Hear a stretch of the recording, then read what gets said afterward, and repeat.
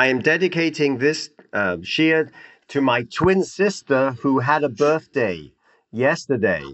Happy birthday, twin sister. It's dedicated to, I didn't have a birthday. Only my twin sister had a birthday. This is my bar mitzvah parsha. I don't know why it's not my birthday, but it's my bar mitzvah parsha. The two citations where Moshe Rabbeinu talks about, the first one, let's look at Deuteronomy. Va'espos bishnei haluchos va'ashlichem me'al shtei yadai. He's telling Am Yisrael before he dies, I gripped the two tablets and flung them away with both my hands, smashing them before your eyes. In Moshe's address to Bnei Yisrael in Parshas Eikev, he recalls the tragic incidents of the Chet HaEgel. He describes after descending from Mount Sinai with the two stone tablets given to him by God, he saw the people worshipping the golden calf, whereupon I took hold of the two tablets, I cast them from my hands, and I broke them le'einechem, before your eyes.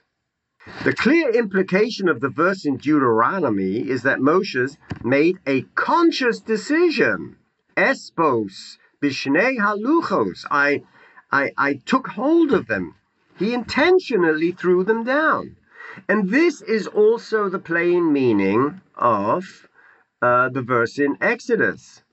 Vayihi kasher karav el ha'machaneh, Exodus 32:29. Vayares ha'egel u'mecholos, and he sees the egel and the dancing and everything. Vayicha af Moshe, he's angry. He doesn't say that in Deuteronomy when he looks back. But here he's gripped by anger. Vayashlech miyodov et haluchos, and he casts, he hurls the tablets from his hands. Vayeshaber osam tachas hahor, and he shatters them beneath the mountain. In both those understandings of his shattering of the luchos, it's clearly intentional. That's what the pshat is.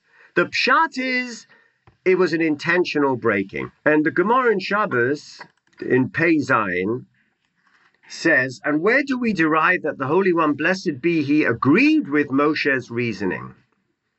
Meaning the reasoning to smash the tablets. Because it says in 34:1, the first tablets that you broke, Asher Shibarta. Asher Shibarta. Reish Lakish says the word Asher is an allusion to Yasher Koyach, Yashar Kochacha, Asher Yisher, meaning Yasher Koyach. It's good that you broke it. God approved of his off-the-script decision to smash the first luchos. And let's go to that verse that we're talking about. And here it is.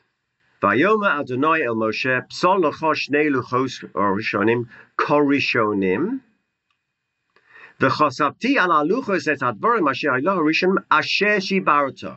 That's the Gemara's punning off the word asher shibarta. Interestingly, so we know A, he did it intentionally al pi pshuto shel mikra, and B, that the Gemara says that God approved of his smashing them. God didn't tell him to smash them, he did it of himself. He did it on his own accord. In Exodus, out of anger, out of rage, and looking back in Deuteronomy, he just says, and I grabbed them and I hurled them. But the agency was Moshe on his own, and apparently, according to the Gemara, with God's assent. Now, the Medrash in Pirkei de Rebbe Lezer and in Tanchuma Kisiso gives a different description of the event. Moshe took the luchos and was descending, and the text bore itself and Moshe with it, meaning it was very heavy. It was made out of sapphire. In fact, when they broke, he became rich, the Gemara says, from the sapphire pieces that were strewn all over the ground. Nisyashe Moshe got rich from them. And the text bore itself and Moshe with it. We've had other examples of that. The Levim were carrying the ark. The ark was nosei es nosov. It carried those who were carrying it. when they saw the drums and dances and the golden calf, the Medrash Pirkei de Rebbe Eliezer has something very mythical. It says, the text fled and flew away from the tablets. Porchos, the osios were porchos, they flew away, the letters flew away. They ended up being very heavy for Moshe, and he was unable to bear himself or the tablets. And so they fell from his hands and they shattered. So according to this account, the letters of the tablets flew away once Moshe saw the people committing the sin of the golden calf. They flew away. They, therefore, lost the ability to carry the tablets, and therefore Moshe dropped it. So he did not, according to this view, throw the tablets, but rather drop them. Now, how do you reconcile the Midrash of Pirkei de Rebbe Eliezer with the Torah's description? And so I want to move to the Rashbam, very literal interpreter of the Bible, and then we'll move to a couple of Midrashim. And the Rashbam, in his commentary to Sefer Shmos, writes, when he saw the calf, he became weak and had no strength, and he threw them away from him a bit so that they would not hurt his feet when they fell. Like Pirkei de Rebbe Eliezer, the Rashbam explains that Moshe didn't actually decide to break the luchos, but rather drop them because they came too heavy. And that the verse speaks of Moshe throwing the tablets because as he dropped them, he had to push them away from him so they wouldn't fall on his feet. So according to Rashbam, Moshe indeed dropped the luchos, but he managed to throw them in front of him. The Rashbam doesn't elaborate on why Moshe suddenly felt weak, but we can assume that he refers to the disappointment he experienced upon seeing how far Bnei Yisrael had fallen. Very nice. Now let's go into our Rashi, the Heilige Rashi. Psal. Do you see that? Hera'uhu machatzav sanpira mitoch olo. God showed him a sapphire mine from within his tent and said to him, the sapphire chips shall be yours. And that's where he became wealthy. Very nice. Now let's look at Psal. God is now saying, after the Chet of the Egel, after the death of the Erev Rav, and after Moshe has gone back up and said, Vayichal Moshe es Pnei Adonai Elokov, and he said, the Yud Gimel Midos of Rachmim, and God said, I will forgive you, Solachti Kidvarecho. Now comes chapter 34, and God says, Psal lecha, Shnei lechos avonim karishonim. The Medrash is picking up on the word lecha, Psal lecha. And Rashi quotes the Tanchuma. So let's dive into that Tanchuma. And the Tanchuma goes as follows. The Tanchuma says, I'm going to bring you a mashal, and the mashal is of a king. So the Tanchuma says, Moshe Melech sheholach lemedinas hayam. There was a king who went to the overseas. Now, I'm going to compare two midrashim. So the stage is set. Melech sheholach lemedinas hayam. He goes to overseas. V'hiniach ishto a'im hashefachot, and he leaves his wife with the shefachot in the harem with the maidens. Umitosha hoyose imohem, and now the narrator tells us, and because she was hanging out with just shefachot and not with people of her class, yotza oleho shem ra. So the incriminating act was that a reputation went out on Facebook and Instagram.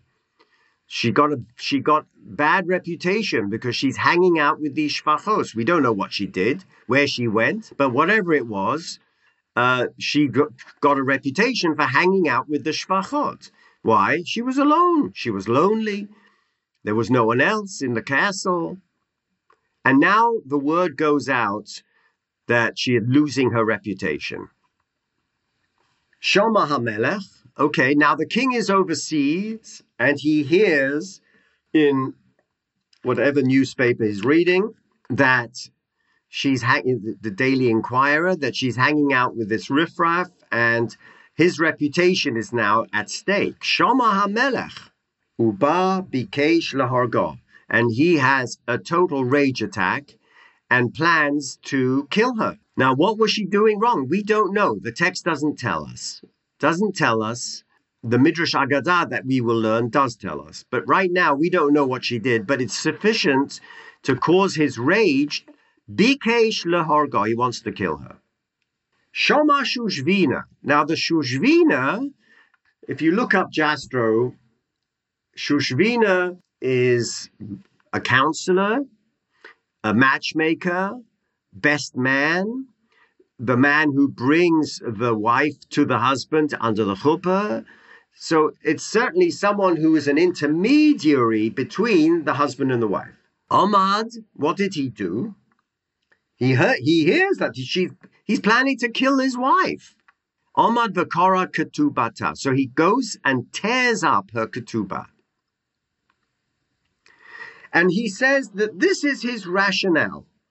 Im Yoma HaMelech, if the king says she did such and such, meaning my wife did such and such, kach v'kach osato ishti, my wife, look what my wife do. She tore up my reputation. She's been hanging around in bars with the low-life shafachot.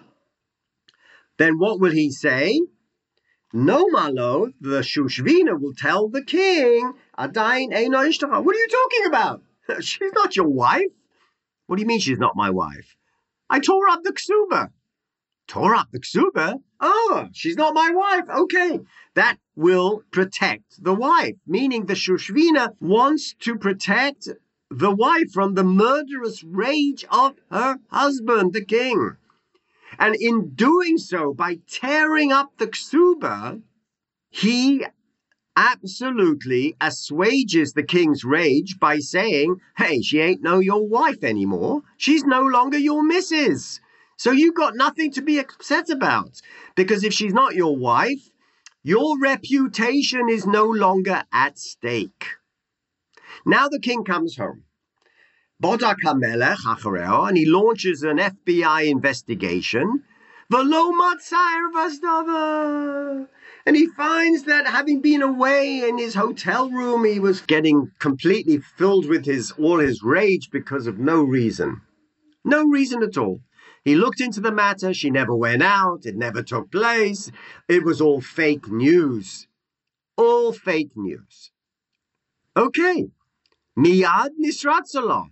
Now, just like as quickly as his anger burned in him, murderous rage, miyad, the Medrash says, immediately he is appeased with her. He is reconciled with her.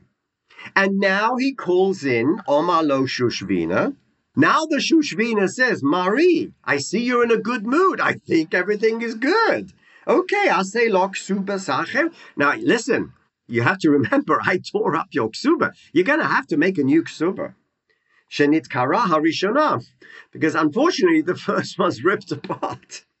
So Omar lo. So this is what the king says. Don't say that Medrash doesn't have a sense of humor. And this is what the king said. Ata korata oso. What are you talking about? You're the one who tore it up. Go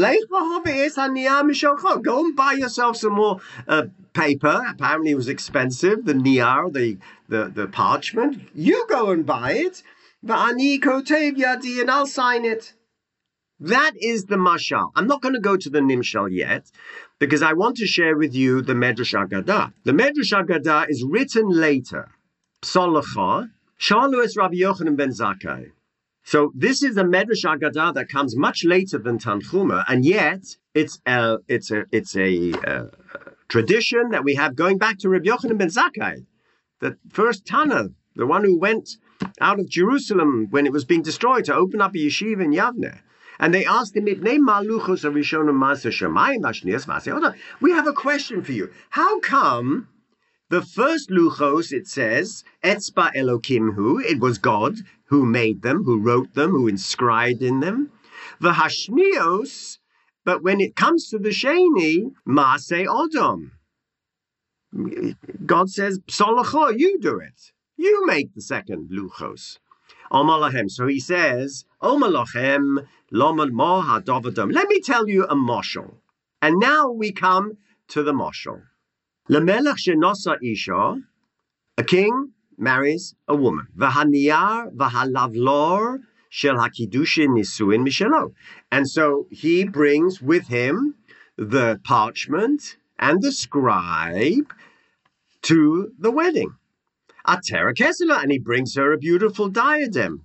That's his, and he gives it to him. V'hichnisa letoch beso, and he brings her with great pomp and circumstance to his palace. Now, one day the king looks out of his window. Ra'a ota hamelech sochekes im eved echad mishelo. Uh-oh. He looks out of his window, and Rabban Gamliel tells us this fictional narrative. It's a mashal. It's just a fiction. Let me tell you what he saw.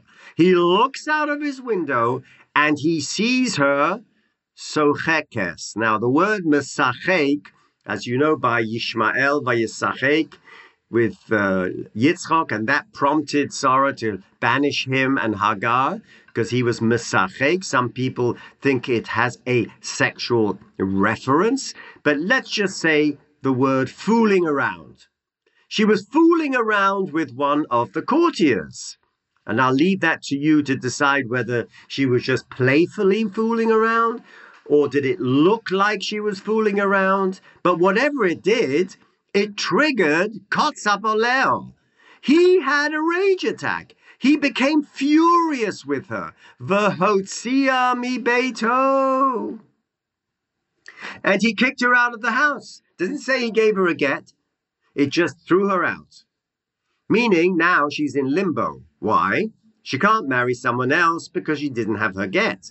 She can't come back to her husband because he threw her out. So she is truly in limbo. She has nowhere to go and no one to protect her. Bo Shushvina, our same counselor, matchmaker, best man, shows up in court. Now, this is not in the manuscript. Ad v'chave mitzad hakala.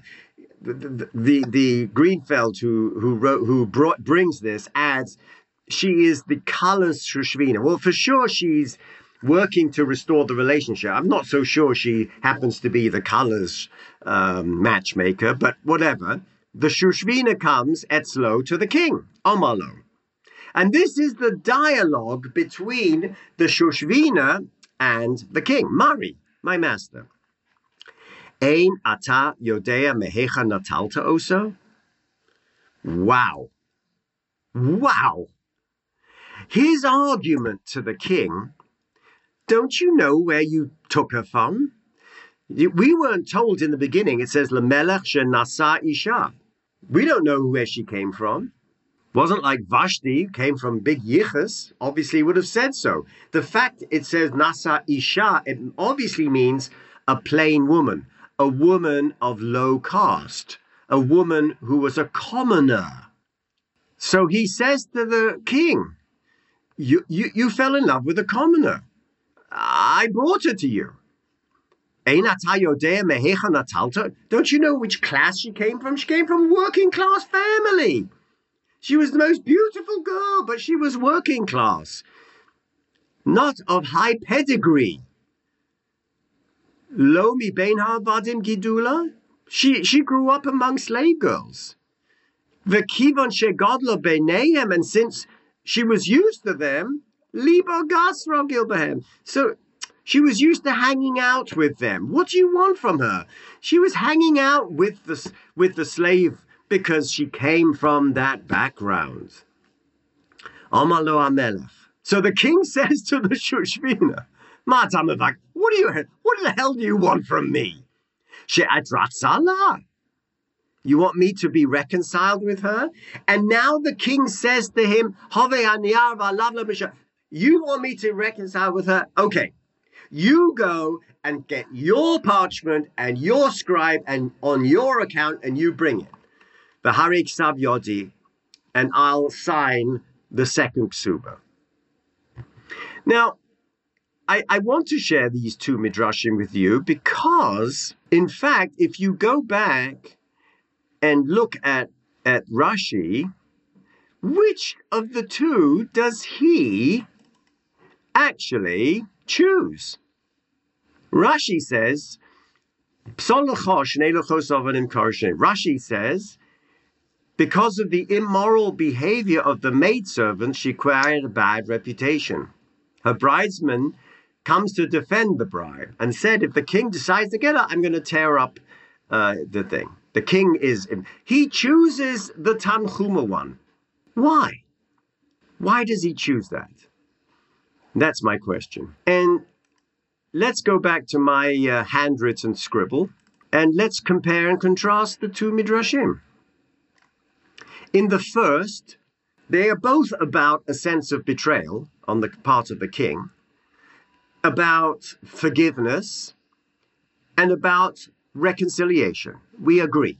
The two midrashim are definitely about those concepts of the theme of betrayal, forgiveness, and reconciliation, which we've spoken about in the last few weeks.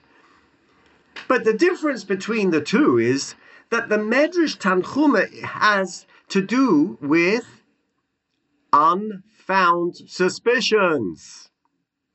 Amad HaMelech Sha'uba Bikesh Laharga Badak HaMelech Velo Matzah Ervas Dava. He investigated the fact and found no Ervas Dava. She hadn't been messing around. She hadn't been fooling around. She did nothing wrong. In the Midrash Agadah, oh yeah, she was fooling around, all right. Ra'ah HaMelech. He isn't in the Medina Sayyam far away and listening to fake news on Instagram. He sees it with his own eyes, fooling around with the low-class servant. And so his katzaf aleha, his anger, probably has a rationale, a reason. And so therefore, what is the thrust of this medrash? It is a mitigation of guilt. The first medrash is unfound suspicions and reconciliation based on the fact that it was unfounded. The second midrash is mitigating of the guilt by the Shushvina. He argues with the king. Don't you know her pedigree? Don't you know her background? She's hanging out with them because that's where she came from. What do you expect from her? Now let's look at the Nimshal and see which way each of these diverge.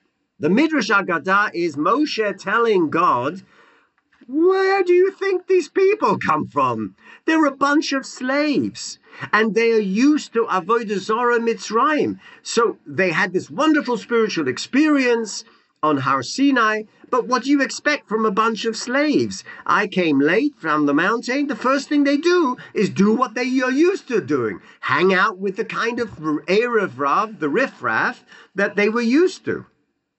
And then God says, okay, what do you want from me? Shenitzratzelo? You want me to be appeased? Very good. Now you go psolacha shnei luchos abanim karishanim. Rashi doesn't choose that one. Rashi chooses the Medrash Tanchuma, in which the king says, she did such and such. And the Shushvina says, she's not your wife. And now he comes back, Badak HaMelech velo matzah ervas dava. What on earth is going on? What would be the nimshal that would explain such a thing? How could the Medrash go so against the Pshat? They did act in the Egel. They did worship the Egel HaZahav, the golden calf. So what are you telling me, Badak HaMelech velo matzah ervas dava? This is the question that I have for you. And let's go back to that Rashi. The Rashi says, from Tanchuma, likewise, Kach, the Nimshal. Look what Rashi says. HaMelech, Ze HaKadosh Baruch Hu. Hashfachot, that's the Erev Rav that we were hanging out with. Hashushvin, it's Moshe Rabbeinu. Okay. And so, what is God saying?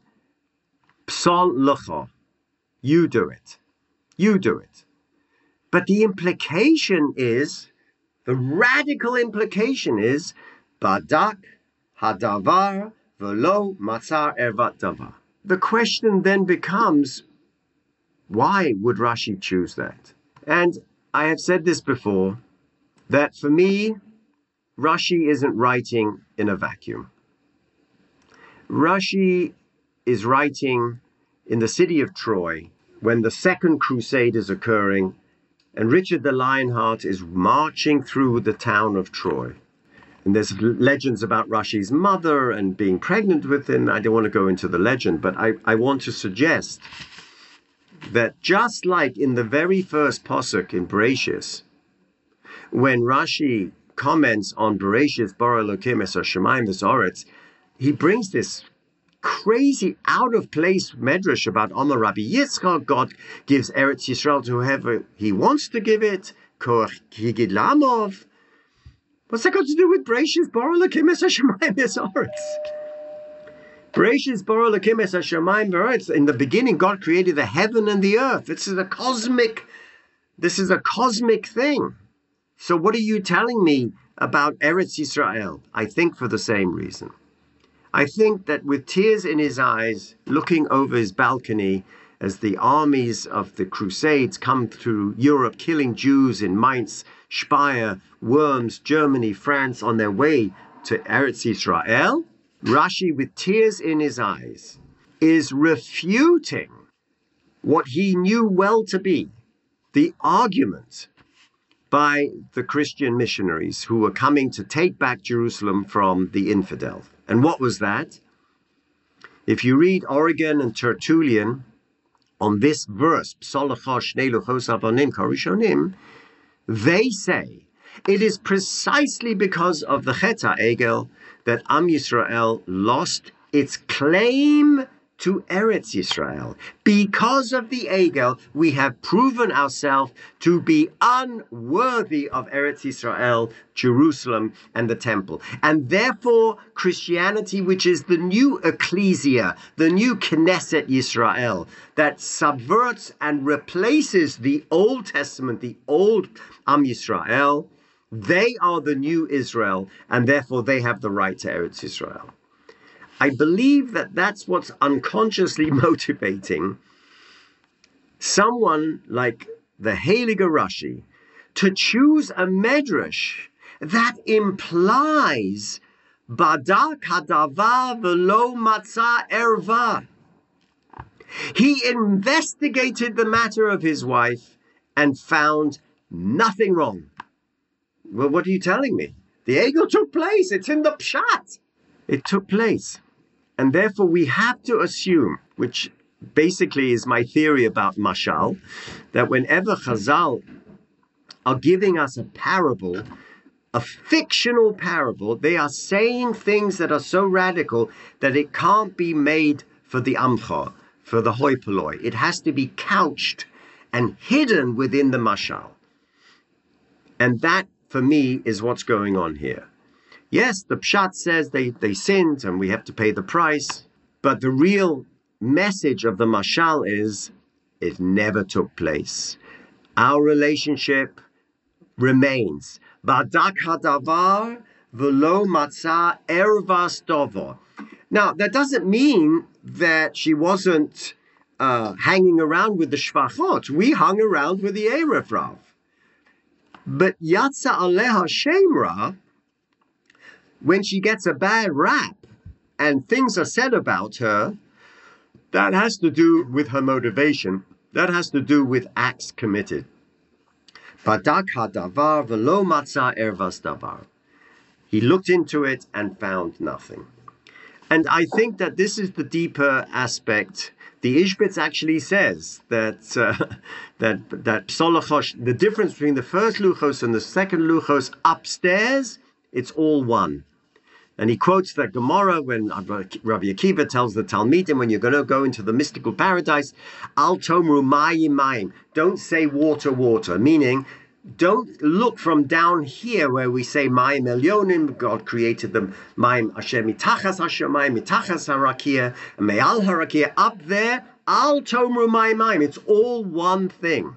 It's all one Mayim. The Ishbitz applies that here and saying Luchos Rishonos, Luchos Shnias, before the sin, after the fact, it's all upstairs one thing. I think he's saying the same thing. That the relationship with the divine that is mirrored in a husband-wife relationship, disproportionate power to the king, disproportionate absence of power with the wife, is fraught. Divine human relationships are fraught when one has so much power. And therefore, Badak Hadavar V'lo Matzah Evas Davar is the midrashic trope by which we somehow come to the sense of reconciliation. And that is the message for us today. That life is, relationships are about betrayal, forgiveness, and reconciliation. And the reconciliation is much stronger as a result of the forgiveness. And it apparently, for the midrashic imagination, the brilliant midrashic mind, this concept applies not only to human relationships, but to the divine relationship of Solachti Kidvarecha. I forgive you, I forgive you. Let's move on. Let's keep the relationship throughout our history. Thank you. Have a wonderful, wonderful week.